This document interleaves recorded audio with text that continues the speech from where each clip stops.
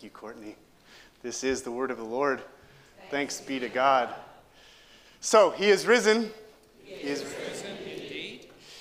It's the reason Pentecostals still shout and charismatics still dance. It's the reason Baptists still say amen. And we Presbyterians, we still furrow our brows, sit on our hands, and nod our heads silently. For some of us, perhaps Easter is just another tradition of the spring season. Put on a pastel shirt, get to church, have some honey-baked ham. But for the Apostle Paul, who wrote those words that we've just heard, Easter signals something else entirely. Easter is, for the Apostle Paul, the hinge of human history upon which the door to eternal life swings. Otherwise, as he writes a few verses later, otherwise we are still in our sins, our faith is futile, our worship is worthless. It's like that story I heard not long ago about a Christian college not far from here. They sent their students into a neighborhood, walking door to door and knocking to talk with residents about spiritual matters. This is a true story. Two of them knocked on the door of one house, and they found a frenzied mother of three. She had a vacuum in one hand. She was holding a screaming infant in the other. There was food burning on the stove, and it was so messy, the government could have sent in FEMA. Maybe even the EPA. "Good afternoon, ma'am," the students began. "Are you interested in eternal life?" She took a brief look around and then responded with a blank stare. "Frankly, I don't think I could stand it." But the Apostle Paul sees in Jesus a third-day story. These stories are all over the Bible. Perhaps that's why he repeats that phrase, according to the Scriptures. According to the Scriptures. Like, remember when Father Abraham had many sons and many sons had Father Abraham? But early on, Father Abraham thought he might have to sacrifice his son Isaac. But Isaac's life is saved on the third day. Or when Joseph's brothers are put in prison, but then they're released on the third day. How about Jonah? He's swallowed by a massive fish and then spit out onto dry land on the third day. How's that for an Easter story? Esther prays, and the people are protected. Rahab hides the spies who are saved, all on the third day. And Paul is convinced that those stories, just like the Easter story, it actually happened. That this Jesus came down from the heights of heaven. That he came down to our level and even knelt down to wash his disciples' feet. That he humbled himself even further. That he was crucified, he was dead, and he was buried. He went further down into the ground. But oh, that third day. That's why Paul includes those names of Peter and James, the 12 disciples. He says Jesus appeared to over 500 people at once.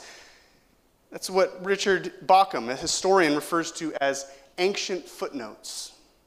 See, when I was in grad school, I loved footnotes. Anybody remember footnotes that take up half the page? And you love it because you're like, there's no way footnotes can be on the test, right? But Richard Bauckham says when Paul writes, within a couple years of Jesus' death and resurrection, hey, talk to Peter, talk to James, talk to the other disciples. There were 500 of us there. When Paul makes that claim, when he gives those names, he's inviting Paul, hey, if you don't believe me, just ask Peter. Ask James, ask the other disciples. They were there. But one name that he doesn't mention is my favorite Easter story of all. Luke tells us that early Sunday morning, a number of women went to the tomb, because you ladies are good at sticking together in groups. They found the stone rolled away, right? But there was no body. Luke tells us, now, that same day, two of them were going to a village called Emmaus. It was about 7 miles from Jerusalem, and they were talking to each other about everything that had happened. As they talked and discussed these things with each other, Jesus himself came up and walked along with them, but they were kept from recognizing him. Which seems a little bit strange, but this happens all the time in the gospel accounts. Jesus is always saying, do you have eyes but not see? Do you have ears but fail to hear? French novelist Marguerite Duras once put it this way. She said, the art of seeing has to be learned. The art of seeing has to be learned. And so Jesus asked them, what are you discussing together as you walk along?" They stood still, their faces downcast. And one of them, named Cleopas, asked him, "Are you only a visitor to Jerusalem? Do you not know the things that have happened here in these days?" We've all been there, right? Especially now. Are you the only one that didn't read that article? Are you the only one that didn't see that clip, didn't look at that post, didn't hear about that tweet? But Jesus plays along. "What things?" he asked. "Well, about Jesus of Nazareth," they replied. "He was a prophet, powerful in word and deed before God and all the people." Brene Brown has a short cartoon video that features a little fox wearing a t-shirt. And he's walking along and he falls into a hole. And he yells from down below. He says, "I'm stuck. It's dark. I'm overwhelmed." And along walks a little deer, and the deer looks into the hole from up above, and she says, "Oh, it's really bad down there, huh? Want a sandwich?" But then a bear in a baseball cap, instead of watching from above, climbs down the ladder to be with the fox in the hole. He says, "I know what it's like down here, and you're not alone." One author puts it this way, he says, "Sometimes we think God is like the deer. Oh, it's really bad down there?" But the Gospels tell us that God is like the bear who lumbers down the ladder to be with us. G.K. Chesterton explained, he said, "It's never been quite enough to say that God is in his heaven and all is right with the world, since the rumor is that God has left his heavens to set it right." You see, these two walking along away from Jerusalem have learned to see somehow that Jesus is like the bear, that he lumbered down the ladder, that God left his heavens to set it right. But as they walk away, weary and worn out, discouraged and despairing, it seems like the greatest story has come up short. They say the chief priests and our rulers handed him over to be sentenced to death, and they crucified him, but we had hoped that he was going to be the one to redeem Israel. And what's more, it's the third day since all this took place. We had hoped. It's in the past tense. We had hoped it was a third-day story. We had journeyed to Jerusalem with hopes held high, singing Hosanna in the street, but now all hope is lost. The one for whom they had left their jobs and their homes and their families now lay dead in the grave. In Dante's Inferno, there's a sign over the entrance to hell that reads, "Abandon all hope, you who enter here." And we've all been there before. Feeling like we've had to abandon hope when an opportunity falls through and you don't know how you'll make ends meet. When a relationship goes off the rails and you can't get it back on track. When you get a phone call to receive the results from that test. We've all been there before, in one way or another.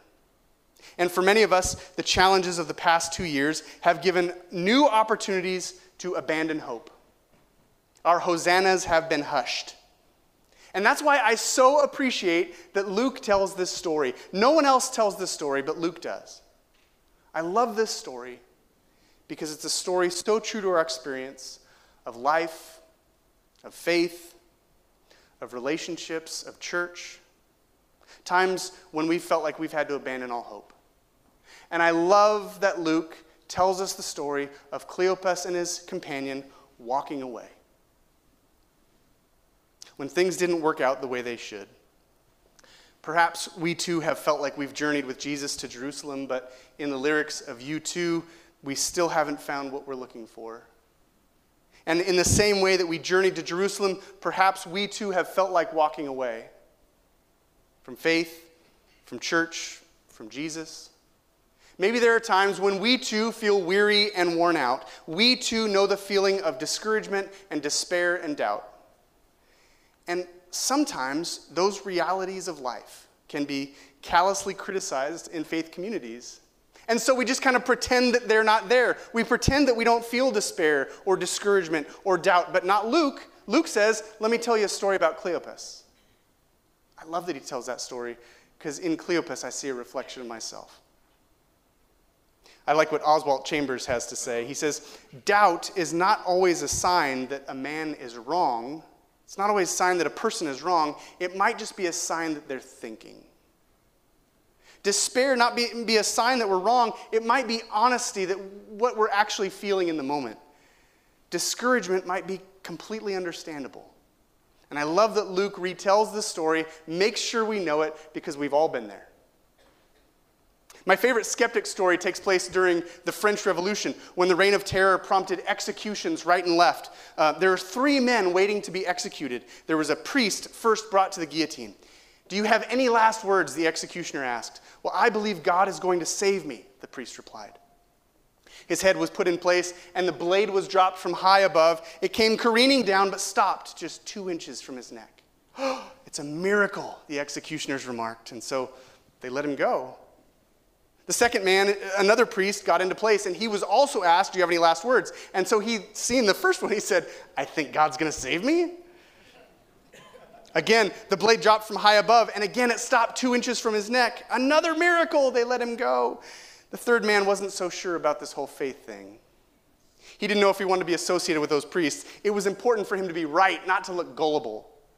As he was led forward, he too was asked, do you have any last words? He paused and he looked up at the guillotine and he said, I do. I think I see your problem. There's something jammed in the gear mechanism. See, even at his own expense, he wanted to be right.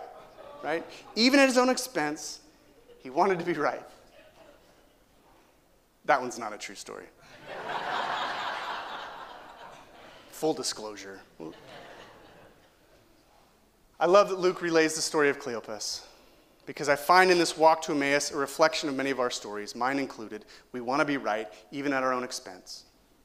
And I love that though weary and worn out, despairing and discouraged, perhaps even anxious, even angry, this story assures us that Jesus does not remain in Jerusalem, but journeys with us, even when we walk away.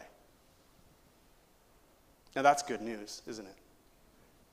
Jesus honors our questions and our concerns. And when given the opportunity, he will respond. And sometimes he'll do it quite directly. How foolish you are, he said, and how slow to believe what the prophets have spoken. Did not the Christ have to suffer these things and then enter his glory?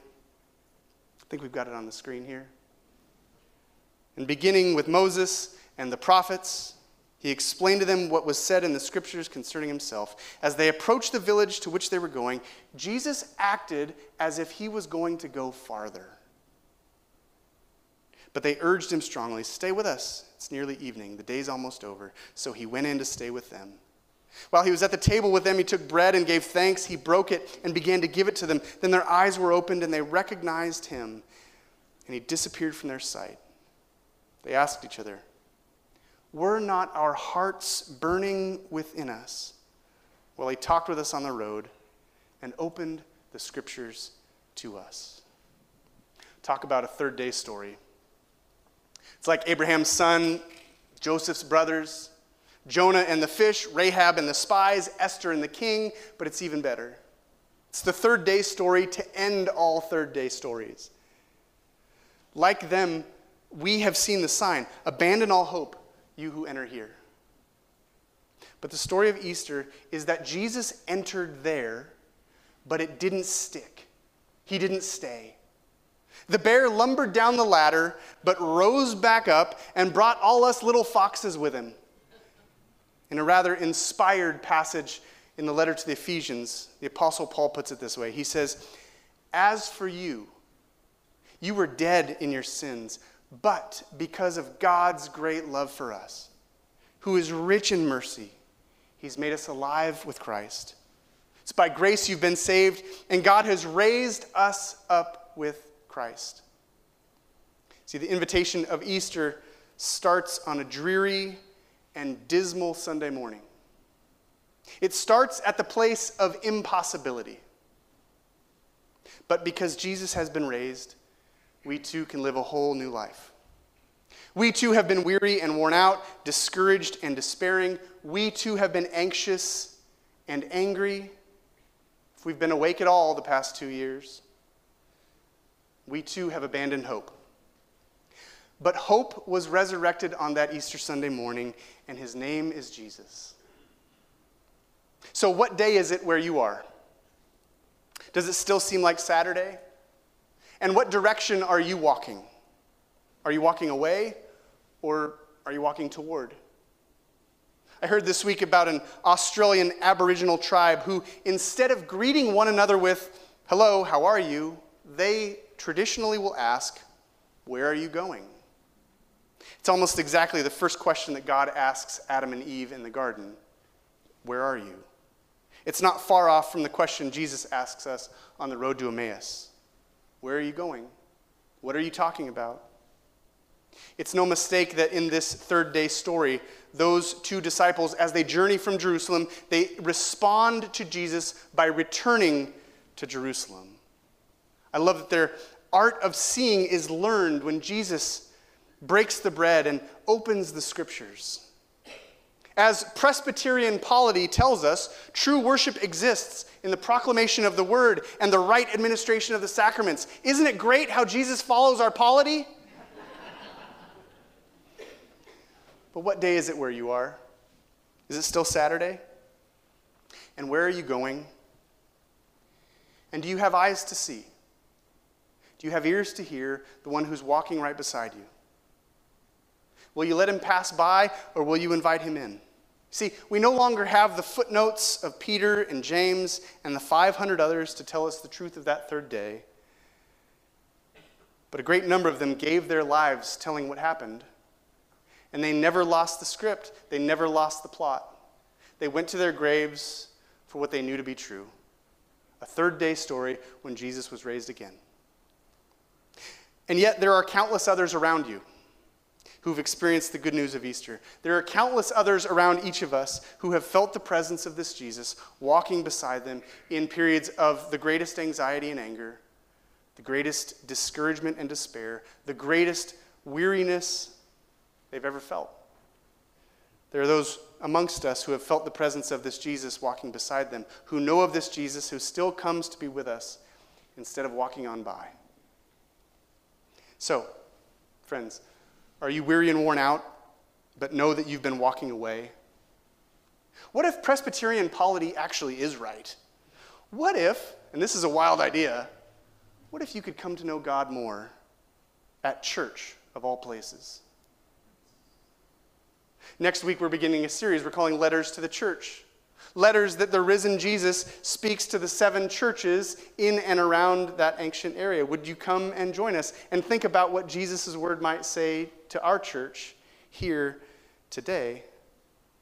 Or perhaps you're looking up and you see something jamming in the gear mechanism. And you've got a lot of questions. You've got a lot of concerns. You're willing to take out a pastel shirt and spend an hour in church before the honey-baked ham. We'd love to welcome you to Alpha. You will find in that room a number of people who are seeking to follow after Jesus, who have had a lot of those questions and a lot of those concerns. And there's no hard sell. There isn't even any follow-up. We'd be honored to welcome you, to think about those questions together, to break bread together, to see what the scriptures say together. And who knows who might just walk alongside us when we do. Who knows what will happen if we can learn the art of seeing together. If you'd like to learn more, again, there's that little tear-off on the right side of your bulletin. If you'll leave it in one of the little boxes out in the narthex, we'd love to be in touch and welcome you back on April 27th. But wherever you go, however you celebrate this Easter, I pray that you would know the good news of a Jesus that is not confined to Jerusalem, but a Jesus that journeys with us. Even when we walk away. When we walk away from church, walk away from faith, walk away from anything that life has thrown at us. Because we've all been weary and worn out. We've all been exhausted. We've all been discouraged and in despair. But hear the good news from Cleopas. Paul doesn't mention his name in 1 Corinthians, but I love that Luke tells us his story. Because I see in his story a hope that I need, a hope that was raised again on Easter Sunday, a hope that's named Jesus. Let's pray. God, we give you thanks for this third day. That even when we're weary and worn out, discouraged and doubtful, Jesus walks alongside us. That this Jesus engages our questions, discusses our concerns. That this Jesus reveals himself to us in his word and at his table. God, would you open our eyes that we might see? Would you open our ears that we might hear? Would you instill in us a hope whose name is Jesus? It's in his name that we pray. Amen.